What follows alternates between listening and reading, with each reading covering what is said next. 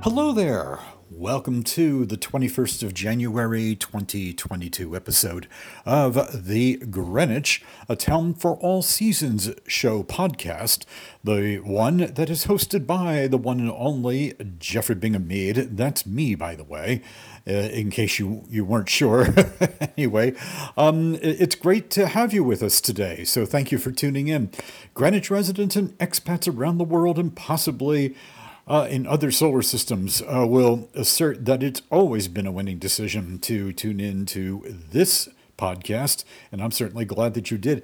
I am a direct descendant of the 17th century founders of the town of Greenwich, Connecticut, the gateway to New England. Now, on this show, you'll learn about the 381 plus years of history of Greenwich, Connecticut, one of America's most extraordinary communities, a place that we call home. Now, are you new to these shores? Well, that's fine. Whether you've been here for nearly 400 years, like I and my family have been, or maybe a mere 400 seconds, you are part of our history. So we welcome you with smiles and with open arms. Again, we are so glad to have you with us. And with that said, I think that we ought to just turn around and get on with the show. Coming up on today's show. All right, well, on last week's show, we ran a little short on time, so today I promise to share with you the historical backstory about the construction and establishment of what was then a new public high school in Greenwich, and that was a century ago. That building today on Field Point Road is none other than Greenwich Town Hall.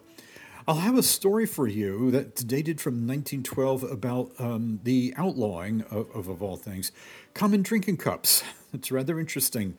I'll share a story dated 1974 about the restoration of Putnam Cottage. It's one of Greenwich's most venerated 1700s homes. Today operated as a museum by the Israel Putnam House Association. The first real winter storm of 1922 made the news. I'll share some details about that. And in continuing our celebration of the 125th anniversary of the establishment of the police department here in Greenwich, in 1915, the telephone booth in the Greenwich eastbound railroad station in the downtown area was entered and the cash box was stolen. Oh my. Let's see, what else do I have? 100 years ago, the people of Greenwich stepped up to the plate, as townspeople always have done here in Greenwich, participating in a nationwide fundraiser for the Woodrow Wilson Foundation. It attracted some very prominent people in town. I'll have some details about that. You'll hear about the Greenwich Historical Society's archives cataloging and digitization project, if I can say. We'll have all this and more as the show unfolds. Stick around. Stay tuned. We'll be right back after these important messages.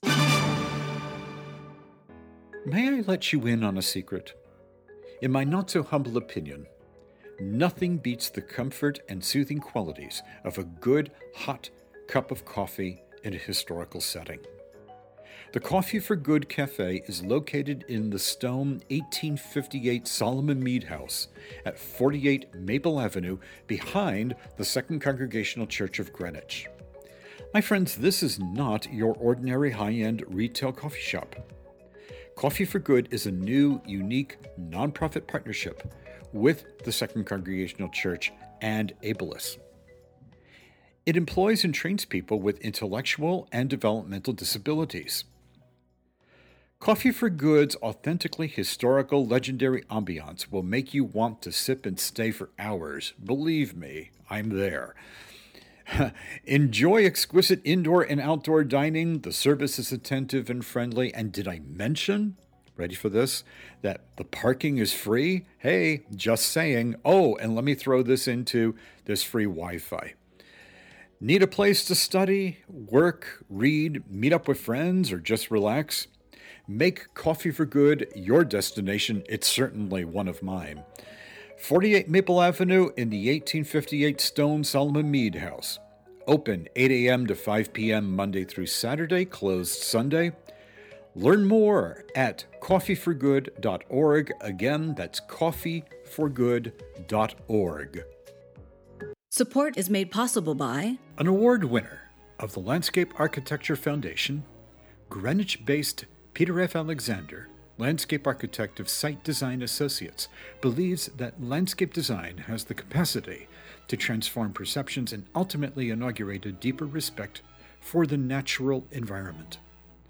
Since 1979, Peter F. Alexander has been tireless in his commitment to excellence in project design, management, implementation, and personal service. Building upon a cornerstone of experience and trust, he believes that each landscape project design expands the interpretation of design, craftsmanship, and sustainability. Peter F. Alexander is the founder of the Sound Shore Environmental Information Institute. His notable projects include the Olympics Training Center at Lake Placid, New York, the master plan of the Calf Island Conservancy in Greenwich, Connecticut, numerous residential projects, and much more. Proudly collaborative in his approach, Peter F. Alexander's creations of immersive, experiential landscape spaces cultivates a sense of community and connections that are second to none. Learn more about Peter F. Alexander, landscape architect, at sitedesignassociates.com. Again, that's sitedesignassociates.com. You can also call 203-869-8632. Again, that's 203-869-8632. By all means, when you contact Peter F. Alexander, please be sure to mention that you heard about him through the Greenwich A Town for All Seasons show podcast with Jeffrey Bingham Mead.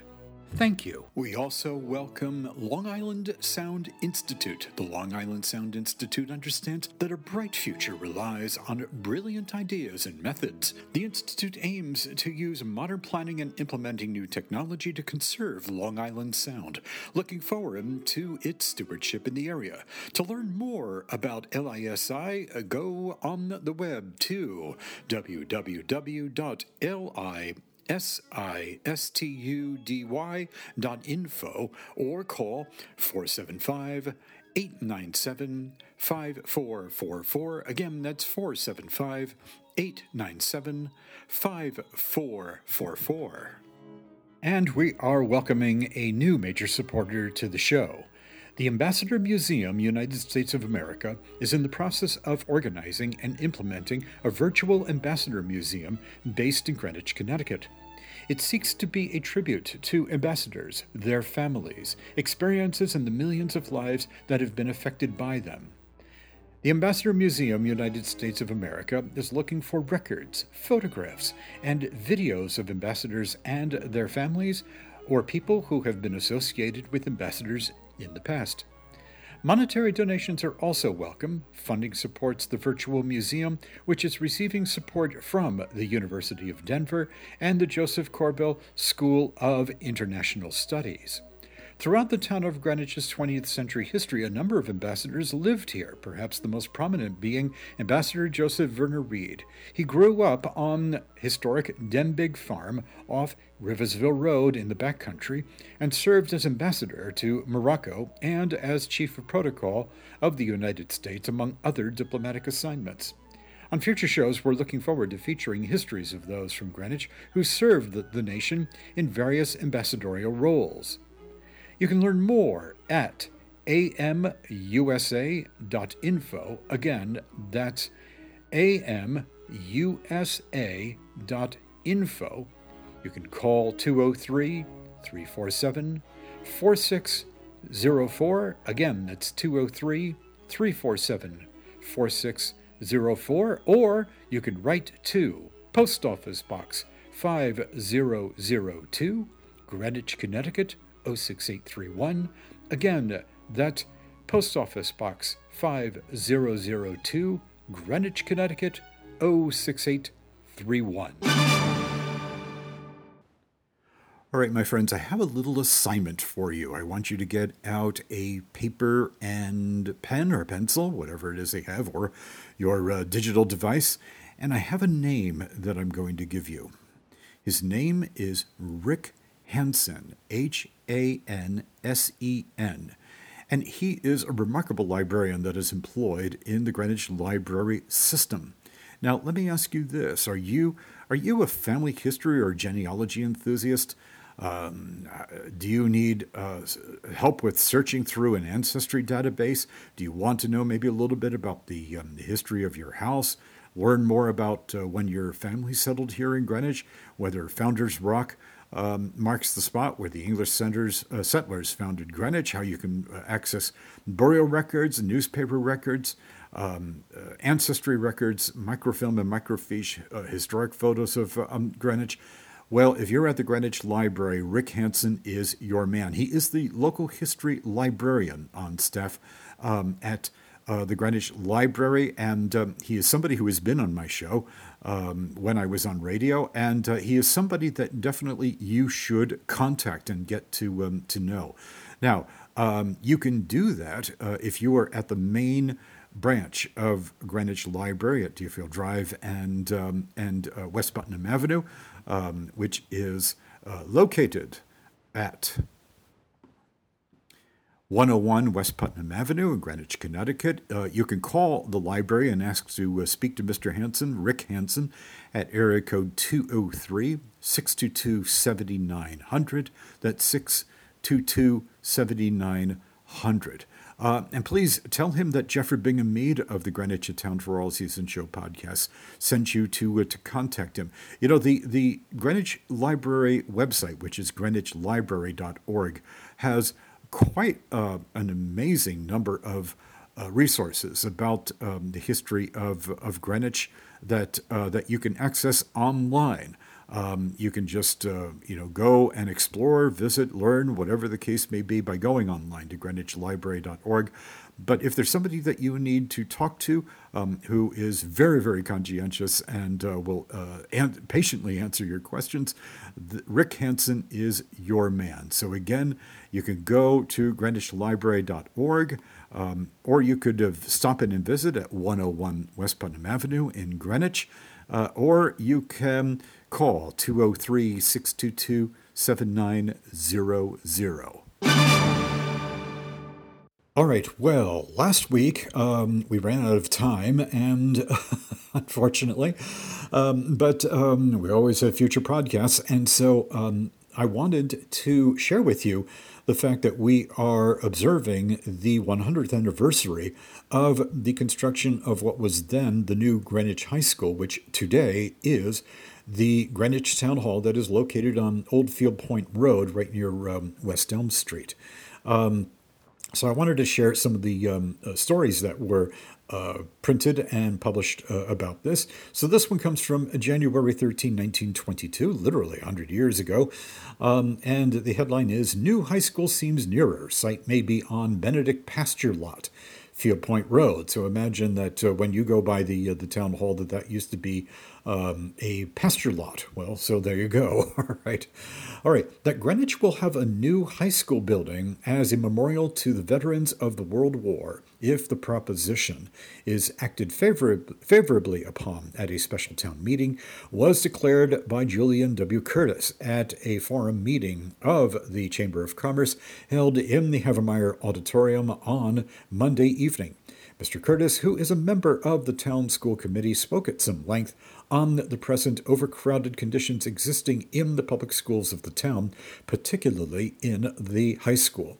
The present high school building, erected in 1910, accommodates 250 students.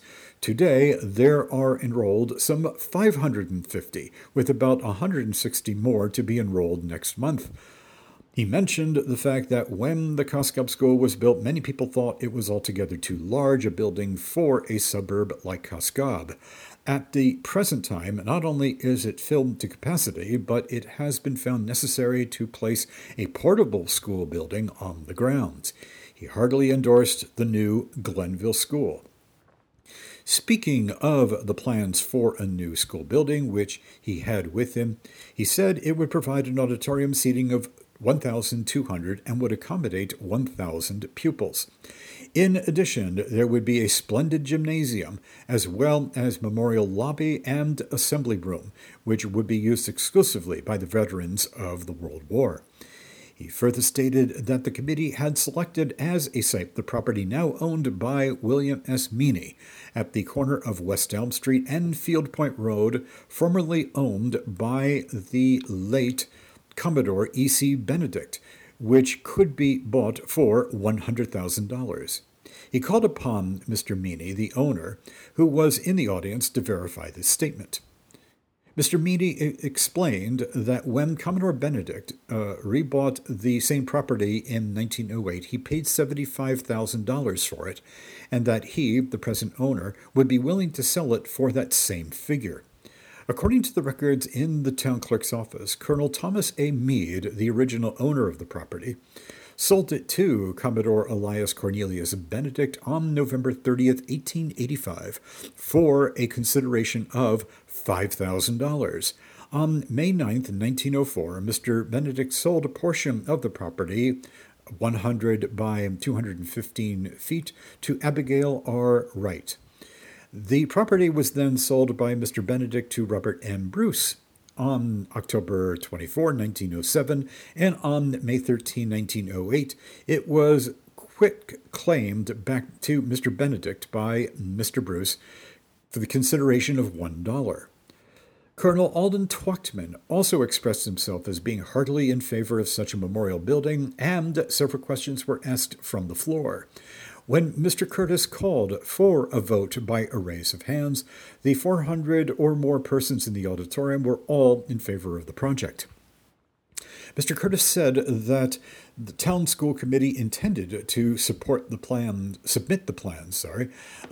to the Board of Estimate and Taxation in a few days' time, and then a town meeting would be called to take action on the new building. The total cost, he said, would not exceed $900,000.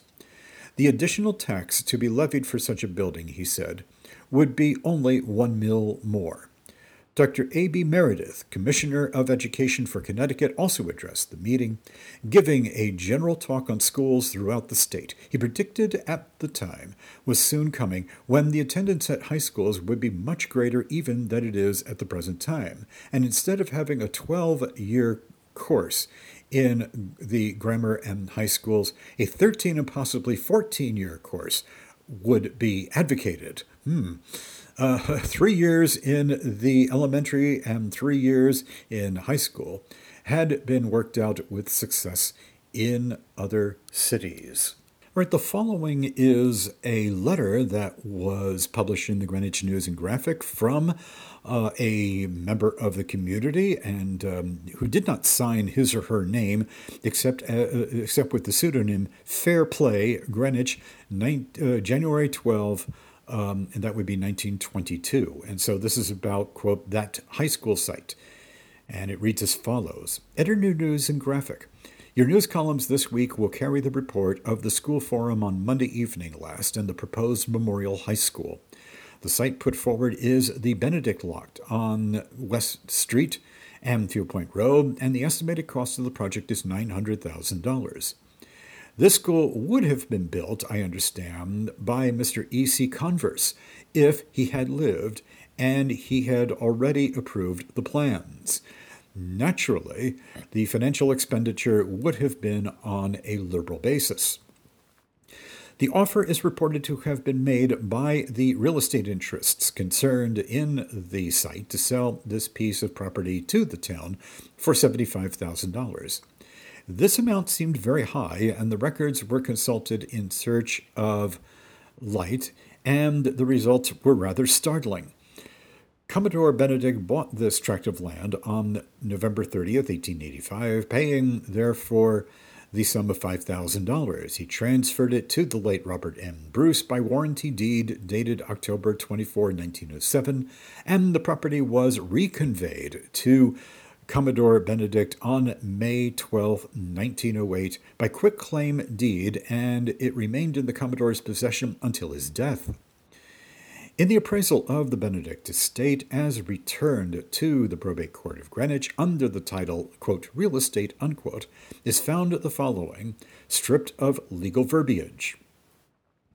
The Benedict lot on West Elm and Field Point Road, together with lots numbered 22 to 23 at the corner of Field Point Road and West Putnam Avenue, are inventories at $30,000 for both parcels. The state tax commissioner appealed from this valuation, and after a rehearing of the matter, it was determined by the probate court that the figure of $30,000 was a fair and proper evaluation for both parcels, and it was so ordered to remain. On February 9, 1921, those two parcels of land which are in question were transferred by the execution of the Benedict estate to William S. Meany, as shown on page 153 of Volume 131 of the Greenwich Land Records of the Town of Greenwich. This transfer was witnessed by the County Clerk of New York County, and the statement required by law as to the amount of revenue stamps attached to the deed is set down as being of the amount of $50. The law requires $1 tax stamp for every $1,000 involved. Therefore, the property in question could not have been sold to Mr. Meany for more than $50,000. Consider the lots on Putnam Avenue at the corner of Field Point Road. That is a valuable piece of property, and the lots have a frontage of approximately 210 feet on the street and vary in depth from 140 feet on the easterly boundary to about 200 feet on the westerly boundary. The question then is this. The appraised value of this property was $30,000 for the two sites, confirmed after a second hearing, and it apparently was bought for $50,000 by Mr. Meany. What proportion of this $50,000 was paid for the West Elm Street piece? Here comes to the fact that Putnam Avenue piece is mortgaged in the sum of $5,000 and the West Elm Street piece in the sum of $15,000. Would it be unfair to assume that the valuation of the West Elm Street property was $30,000? And this is reasonable when we find that it is assessed on the tax list of 1921 at $20,000. This brings us to the very pertinent question of why the town of Greenwich should pay $75,000 for this property, in the face of these facts taken from public record. Because this site is suggested for a new high school, should the town pay a premium of 275% over the assessed valuation? The solution is this. Let the town council take steps to condemn it and get it for school use if the taxpayers so decide, at a valuation which has already been approved by the probate court. Right is right, and if we must have that lot rather than use the ample space on Havemeyer School grounds, which would cost nothing, or adding to the present high school, then let the school board and the Board of Estimate and Taxation play fair with those who have to pay the bills through taxation and eliminate every dollar of unnecessary profit for anyone, be he real estate owner or contractor. Then let the taxpayers decide at a town meeting what they want to do. Granted, we need more high school accommodation, but let's have them at the rate of $1 in value received for every dollar spent. Signed, Fair Play, Greenwich, January 12, 1922. The following is an editorial that was published in the Greenwich News and Graphic on January 13, 1922, about the new high school site, and it goes as follows. The prospect of getting that much-needed new high school building may be said to be brightening when the agitation reaches the stage where controversy over the price of a site promises to wax hot and acrimonious. The imperative demand for a new schoolhouse, which is becoming more and more urgent as the months go by and the schoolroom congestion becomes more acute, was unmistakably voiced at the forum meeting in Havemeyer Auditorium Monday evening, and the rousing speeches of Julian Curtis and Colonel Twachtman found ready and sympathetic response in the unanimous approval of the assembled crowd of voters and taxpayers. Even the proposition of Mr. Curtis to purchase the Benedict lot on Field Point Road, now owned by William S. Meany, was warmly acclaimed in spite of the tentative price $75,000 named in the discussion. The audience was in building mood, and every straw that indicated a wind favorable to the schoolhouse project looked good. It was after adjournment that the tentative price of the site began to grate, and the conviction was expressed that it was too high. This feeling is voiced in the letter in another column in this page from, quote, Fair Play, unquote, who has manifestly been at some pains to fortify himself in the event of a proposition for a town appropriation. It is not improbable that the array of opposing argument will be found superfluous, inasmuch as we are informed Mr. Meany is agreeable to a fair appraisal of the property for school purposes, and the figure named may be materially and voluntarily reduced if it is found that the lot in question is the most available and desirable site for the much-needed school. The encouraging feature is the community is apparently universally awake to the pressing necessity for a new high school building that shall be adequate for years to come. The building is bound to materialize in due time, and when it comes, it will find a fitting place to stand. All right, this just came out to us at the Greenwich Historical Society, specifically through the newsletter. This is really fantastic news. Now, I have to tell you that one of the great things about having the internet today is its ability to make historical information, documentation, photos, all sorts of things available to the members of the public literally worldwide. This is really great, and this is about the Archives Cataloging and Digitization Project. The Greenwich Historical Society's James Stevenson and Josie Merck Stevenson Library and Archives, under the leadership of curator Christopher Shields, makes our Greenwich history collections accessible to and representative of our entire community and its recorded history. Now, as we approach our 90th anniversary in 2022, that would be the anniversary of the founding of the Greenwich Historical Society, it is essential to complete finding aids for the Library and Archives information collection of original documents relating to architecture and land use, local businesses, schools, local and state government, clubs, organizations, and local families. This material encompasses 49 distinct collections. That's really fantastic. Now, since October 2020, archivist Leslie Albamonte and digital project assistant Kelsey Dalton have made great strides to process several new collections, with collections now accessible. Finding aids for these collections are searchable from our website at digital.greenwichhistory.org, including, are you ready for this, over 16,000 images from our real estate and photograph collections. Kelsey and Leslie have created informative and entertaining content featured on our website and social media based on their work with the collections. And you know what? We're very, very grateful for that, so we extend our thanks. They have also worked closely with curatorial staff to discover and share items relevant to our exhibitions and education programs. Now, the records of the Garden Club of Old Greenwich are documented and described in a new finding aid available through the Historical Society's website. Now, the collection documents the early history of the club and is a vital organizational and visual history of an important Greenwich institution. In addition to processing the collection and writing the finding aid, Leslie has worked closely with Garden Club members in their research for a publication to celebrate the club's upcoming 100th anniversary.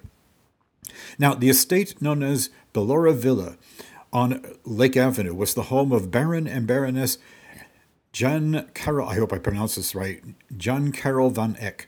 Born in the Netherlands in 1880, he had aristocratic roots. He began work at the Royal Dutch Shell Oil Company and became president of Shell Union Oil Company's U.S. operations. Oil was vital to the success of the Allied war effort, and the Baron traveled extensively in support of the company during World War II. The real estate brochure was digitized as part of the Edson and Edson Real Estate Collection. It is an example of an item that can be used as an architectural reference, but also to tell a broader story of a Greenwich resident. The Archive's Cataloging and Digitization Project is supported by a grant from the Institute of Museum and Library Services and a challenge gift from Davida and Ron Strackbine. We're very grateful for that. To support this project and help fulfill the Strackbine Challenge grant, please contact the Director of Development, Ryan Knuckle, at 203-869-6899. Again, that's 203-869-6899. Speaking of the Greenwich Historical Society, I thought I would share some news of exhibits and gallery things that are going on at the Greenwich Historical Society in Coscob. Well, this I really like. Childe Hassam's Red Mill Coscob. It's on view in the Permanent Collections Gallery, and that will begin on February 16. There's a picture of this in the Greenwich Historical Society newsletter, which, by the way, you can read for yourself at greenwichhistory.org. Now, painted in September 1896 during the first of many visits made by the artist Childe Hassam, who lived from 1859 to 1935, to the Holly family's boarding house, the Red Mill Coscob is a depiction of the red-painted buildings of the Palmer and Duff shipyard, a shipbuilding outfit that once stood across the Coscob Harbor from the Bush Holly house. The shipyard was a favorite subject of many of the artists who boarded with the Hollys during the 1890s, and that would include John Henry Twachtman, Theodore Robinson, Kerr Eby, and Elmer McRae. The Red Mill Coscob, a recent addition to the Greenwich Historical Society Museum collection, will be on view in the Permanent Collections Gallery, along with several other artistic depictions of the shipyard and the Coscob lower landing. And here's some more really fantastic news. There's going to be a curator's gallery talk. You should get out your calendar and mark this down. Coscob's Lower Landing Through Artists' Eyes. This is going to be on February 23rd in year 2022, of course. It starts at 12 noon. Greenwich Historical Society Curator of Exhibitions and Collections, Maggie Dimmock, will lead a guided tour through the Permanent Collections Gallery, focusing on the once busy landscape of Coscob's Lower Landing as a source of inspiration for artists, including Childe Hassam, Chair Eby, and others. And then this also comes as great news. You know that there was some issues that came up about the opening of the John Henry Twachtman exhibit. Well, it's finally going to happen. You're going to have to be patient a little bit longer, but this is fantastic news. Announcing the new dates of the Twachtman exhibition, the Greenwich Historical Society announces that exhibition will be opening on October 19 this year, 2022, and it will be open to the public until January 22, 2023. The exhibition Life and Art, the Greenwich Paintings of John Henry Twachtman, postponed due to water damage to the Greenwich Historical Society's museum and library building caused by Hurricane Ida, has been rescheduled to October 19, 2022 to January 22, 2023, highlighting artworks created by the American Impressionist artist Twachtman depicting his home in Greenwich and its surroundings. Life and Art will be accompanied by a series of public tours and programs, including guided tours of the artist's former property on Round Hill Road. That's very, very exciting news. And by the way, do you know that you can actually purchase the exhibition catalog? It's true. The catalog for Life and Art, the Greenwich Paintings of John Henry Twachtman, beautifully illustrated and featuring an essay by exhibition curator Lisa M. Peters, Ph.D., is available for purchase from the Greenwich Historical Society Museum Store. That's really fantastic. All right, parents, children, I've got exciting news for you. I hope you're ready for this. The Art and History Camp 2022 will be held at the Greenwich Historical Society at last, finally. Thank goodness. The Greenwich Historical Society's annual Art and History Camp is back again this year, and we're planning a summer of fun. The camp will be from Monday to Friday, 9:30 a.m. to 2:30 p.m. The Senior Art and History Camp will be in the week of July 11th. That's for grades 5 to 8. Junior History Camp for the week of July 18, which is for grades 2 to 4. Junior Art Camp the week of July 25th. And that is for grades 2 to 4. 1 week is $450, 2 weeks is $800. Sibling discounts may apply. Save $50 per week if you register by April 1st. Now, I know it's still January, but folks, I get started on this. This is really very, very exciting, and I'd like to do my part to help you save, a few dollars. Now, this is all mentioned in the Greenwich Historical Society's latest newsletter. It is available online, or if you are a member of the Greenwich Historical Society, you get that in the mail. Now, for more information and registration, you can find the History Camp online by going to greenwichhistory.org/art and history camp. I hope I got that properly. Now, the Greenwich Historical Society is located at 47 Strickland Road, Coscob, Connecticut, 06807. And you can call them if you have any questions, or even if you would like to join. That number is 203-869-6899. That's area code 203-869-6899. Even in the 21st century, we sometimes have to come to terms with the fact that we do have some laws in the books that need explaining, to say the least, or I put that rather politely. Some of you might not be so polite about certain laws that you disagree with. Who knows? But anyway, this was something that caught my eye from January in 1912, and it was about a new law that came into effect throughout the state of Connecticut, and it was mentioned in the local press here. Because of the law which became effective January 1st, again, this is 1912, there will probably be a boom in the sale of pocket cups, and those of the paper kind, which are thrown away after once being used, and are inexpensive, while already largely used, will doubtless come into still wider use. Following is a ruling of the State Board of Health under the law above referred to. Quote, "It shall be unlawful on and after January 1, 1912, to provide a common drinking cup in or upon the premises of any public building, hotel, restaurant, theater, public hall, schoolhouse, or store, railroad station, railroad car, or steamboat," unquote. Now, my friends, I have to tell you, I have been trying to find out what the basis of this new law was. So, again, I am an educator by profession, so I'm going to give you a little bit of assignment. I would love if one of you would contact me, or maybe a number of you, and find out for me why it is that this law was passed. Now, my source on what I just read to you is from the Greenwich Graphic. It was dated January 5th, 1912. It was on page 4. So I would be very, very curious to know exactly why it is that this law was passed.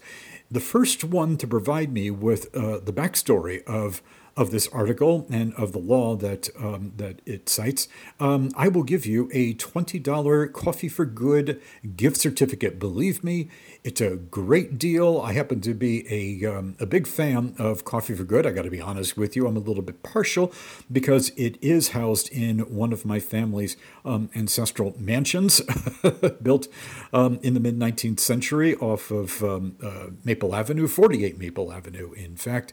And so please, if you can provide me with some information about why this law was passed, I will give you and you're the first one to do this, by the way. I can't do this with everybody, but if you're the first one to do this, and you can contact me at Greenwich at Town for All Seasons at gmail.com, or you could contact me through Facebook as well.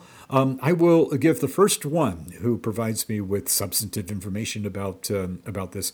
I will give you a $20 gift certificate for Coffee for Good, 48 Maple Avenue in the Solomon Mead House on the campus of the Second Congregational Church.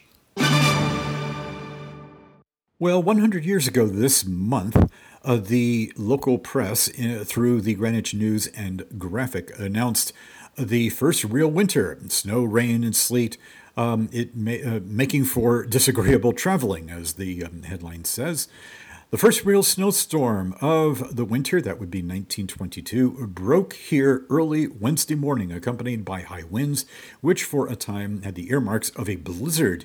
Later in the day, the heavy snowfall developed into a rainstorm, which caused icy streets and slippery sidewalks. Trolley cars were greatly delayed owing to icy rails, and even yesterday morning were running some half or three-quarters of an hour off schedule. During the early morning hours, cars only ran to Greenwich. The weather moderated yesterday, and the warm sun melted away much of the snow and ice. Automobiles experienced much difficulty and skidded all over the street, but no serious accidents were reported. Considering the severe storm, very little trouble was experienced by the Connecticut Light and Power Company, with its wires only one circuit being blown. The snowfall put a damper on the skating at 10 Acres and other ponds, which was much enjoyed over the weekend. By the way, if you do, well, you might have heard or seen that place called 10 Acres. That was actually one of my family's ancestral farms, and it was located where Cardinal Stadium and Greenwich High School's campus is today. The area of 10 Acres was at one time a place where people not only went ice skating, but it was also a place that was very famous for harvesting ice. And so there it is. I want to send my thanks and appreciation to the archival staff at Greenwich Historical Society, specifically Christopher Shields, for sending me this piece about the restoration of Putnam Cottage, which, of course, is one of the town of Greenwich's most venerated 1700s homes, located in the heart of the Putnam Hill Historic District. It's painted red. You can't miss it, and it is directly across the street from Christ Church, Greenwich. This is dated from July 17, 1974, so we're getting rather close to the modern era, and so I thought that I would just share this with you. It's very, very nicely written. So, piece of bygone era revived in Putnam Cottage's restoration. The author of this, by the way, is Bruce Hunter, reporter for the Greenwich Time. Putnam Cottage will be painted a dark red, a color typical of houses in the early 1700s, as part of the restoration project of the East Putnam Avenue house and grounds by members of the Israel Putnam Association and the Hortulus Garden Club. The two groups are pushing to complete the project in time for the 1976 bicentennial. When complete, Putnam Cottage will be restored to its original name, Knapp's Tavern, and become a national museum. Members of the Israel Putnam Association, under the direction of Mrs. Thomas Kirkpatrick, have been at work restoring Putnam Cottage for 5 years. Mrs. Kirkpatrick said doing the project is, quote, a privilege, delight, and a duty, unquote. So far, the group has restored 2 tavern rooms, the upstairs and downstairs hall, the east bedroom and the Putnam bedroom, and the divided front doors to their original condition. They still have the stone kitchen and the back of the cottage to complete. In the process of restoring the cottage, many artifacts have been found to help indicate its age. Mrs. Kirkpatrick said the cottage was built before 1700 and the kitchen was added around 1780. She said pieces of the cottage are being assayed at the University of Connecticut, where there are indications that it may be of the very old one-room type houses. If it is, it would be the only structure of this type still standing. Because this type of house was built around 1640, it would be of the first built in Greenwich. While digging at the fireplace, single, hand-cobbled shoes belonging to a very little child, an older child, and an adult man and woman were dated back to 1700 were found. Also on exhibit at the cottage are General Putnam's coat, hat, handkerchief, chair, table, and bridle, as well as an exact copy of the desk which the Declaration of Independence was signed on. The walls of the rooms have been restored, are all the original paneling or exact copies of the original, and the gunstock posts found in the Putnam bedroom are original and rare.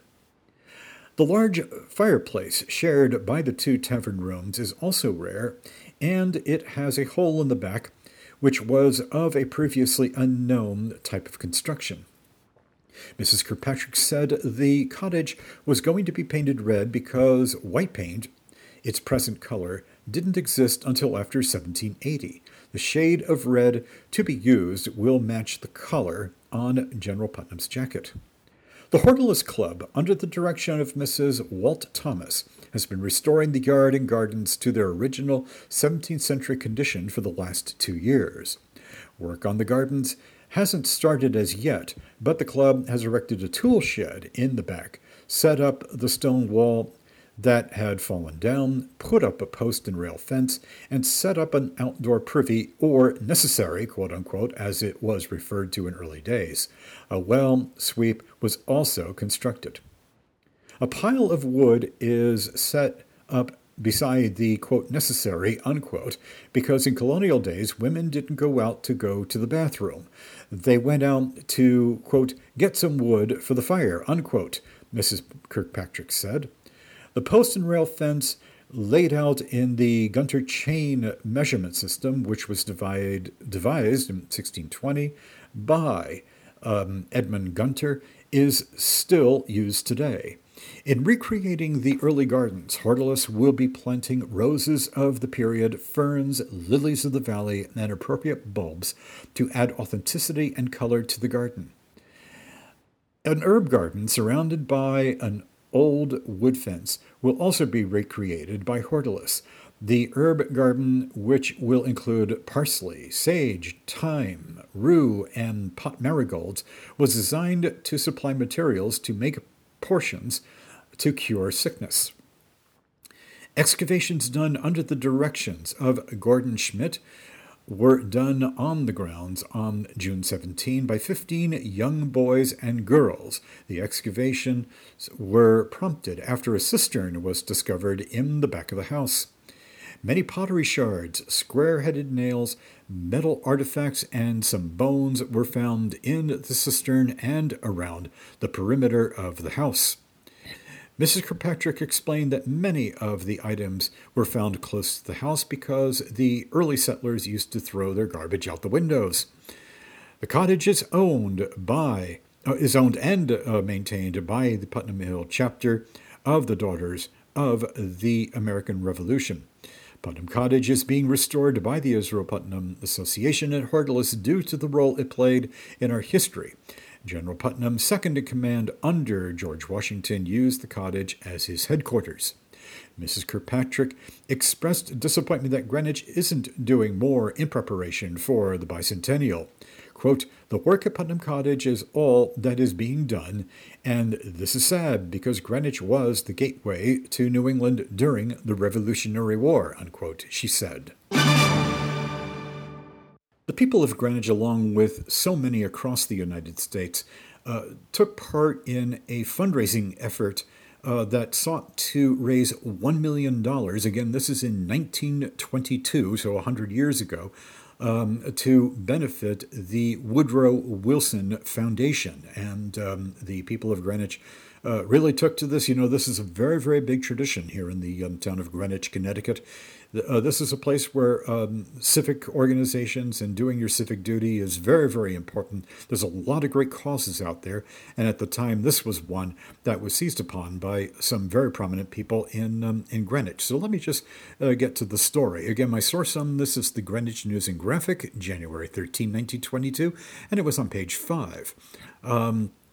A nationwide organization has been completed to bring into being the Woodrow Wilson Foundation by raising a fund of $1 million. The income of this will be used to make periodic awards to individuals or groups who, in the opinion of a permanent board of trustees, have done the most signal work for public welfare and the cause of democracy. Mr. Franklin D. Roosevelt, that's a name I'm sure you've heard, is chairman of the National Committee. Among the National Executive Committee of 18 members is Miss Carolyn Roots Reese.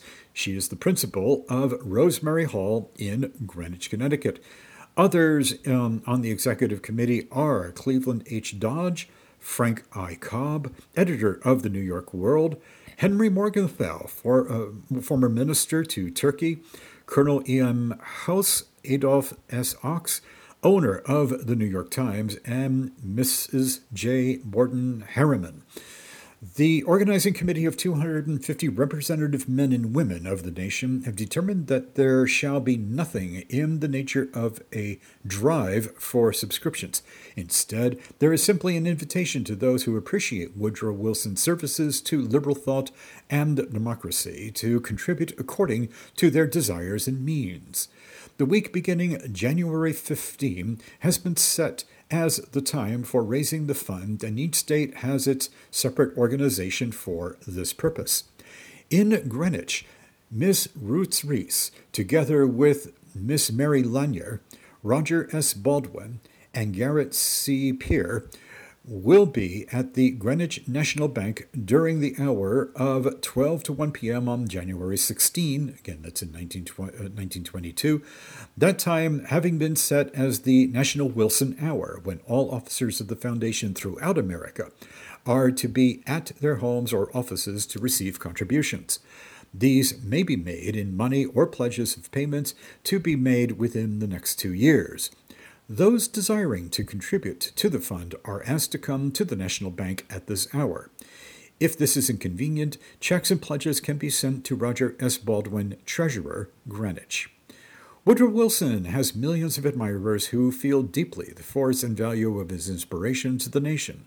Many others who have been more impressed by his mistakes and failings than by his constructive achievements and striking abilities will undoubtedly join in the nation's movement to honor, in such a fine and useful way, the man who was our president through the most epochal years of this generation. Everyone, friends and opponents, recognize him as a leader of the American nation who, a century hence, will be an outstanding figure in history. Support is made possible by an award winner of the Landscape Architecture Foundation, Greenwich-based Peter F. Alexander, landscape architect of Site Design Associates, believes that landscape design has the capacity to transform perceptions and ultimately inaugurate a deeper respect for the natural environment. Since 1979, Peter F. Alexander has been tireless in his commitment to excellence in project design, management, implementation, and personal service. Building upon a cornerstone of experience and trust, he believes that each landscape project design expands the interpretation of design, craftsmanship, and sustainability. Peter F. Alexander is the founder of the Sound Shore Environmental Information Institute. His notable projects include the Olympics Training Center at Lake Placid, New York, the master plan of the Calf Island Conservancy in Greenwich, Connecticut, numerous residential projects, and much more. Proudly collaborative in his approach, Peter F. Alexander's creations of immersive, experiential landscape spaces cultivates a sense of community and connections that are second to none. Learn more about Peter F. Alexander, landscape architect, at sitedesignassociates.com. Again, that's sitedesignassociates.com. You can also call 203-869-8632. Again, that's 203-869-8632. By all means, when you contact Peter F. Alexander, please be sure to mention that you heard about him through the Greenwich A Town for All Seasons show podcast with Jeffrey Bingham Mead.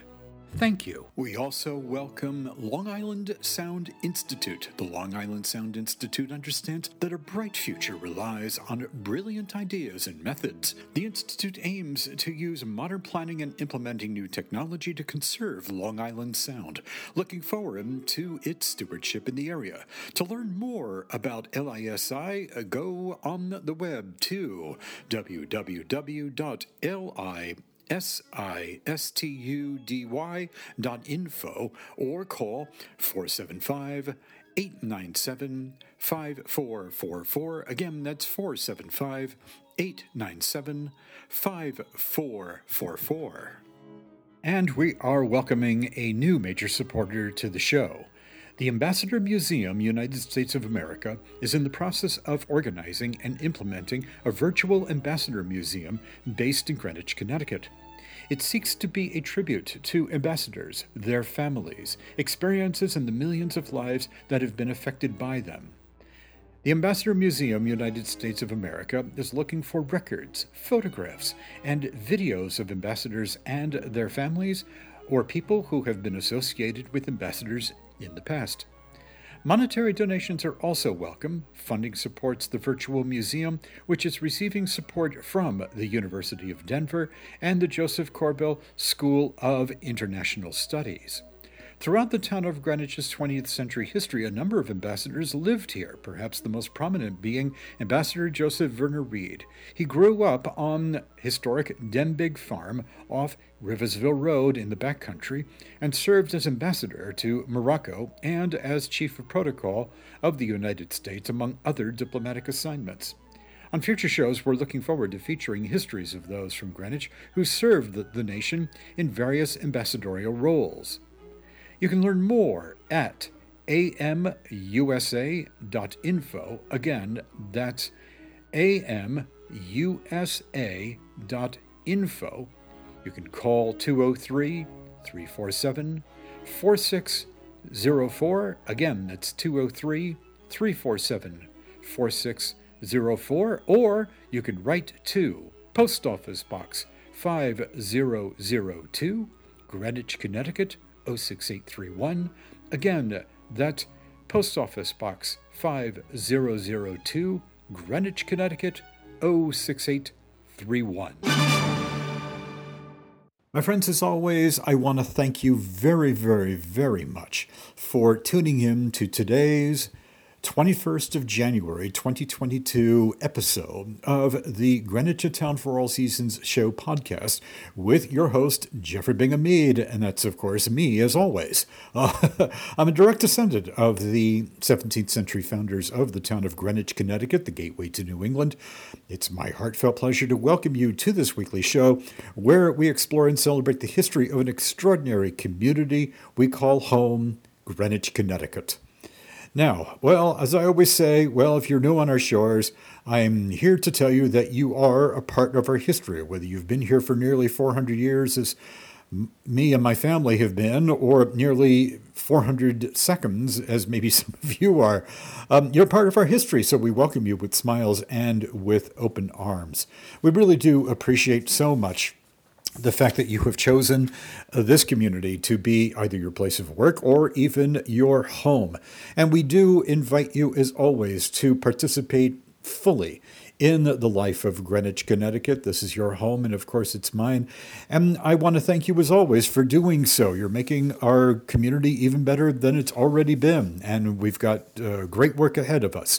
Now, my next podcast is going to be up on the 28th of this month. That would be January 28th, year 2022. And I'm looking forward to welcoming you back. So please join me.